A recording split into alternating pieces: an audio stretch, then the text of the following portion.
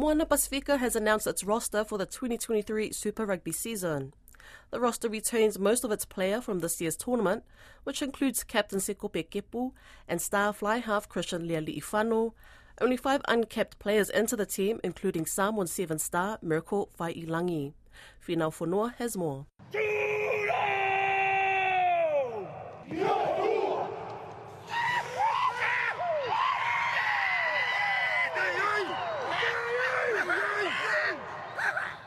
This year, Moana Pacifica will be stronger and better, was the message from Coach Aaron Major following his team's announcement on Tuesday. Moana Pacifica made its Super Rugby debut this year, finishing last in the competition with only 2 wins from 14 games. The result is far from discouraging, as most did not expect the team to excel in its first year. Assistant coach Philo Tiatia said the team's season-long experience would make a huge difference. I think if you look at our selection, you'll see a lot of names that were there last year. And we want to really build cohesion, first and foremost, build chemistry and obviously build consistency that can really match with the teams that have been formed here. We're excited for our second year, but we're under no illusion on how challenging next season will be.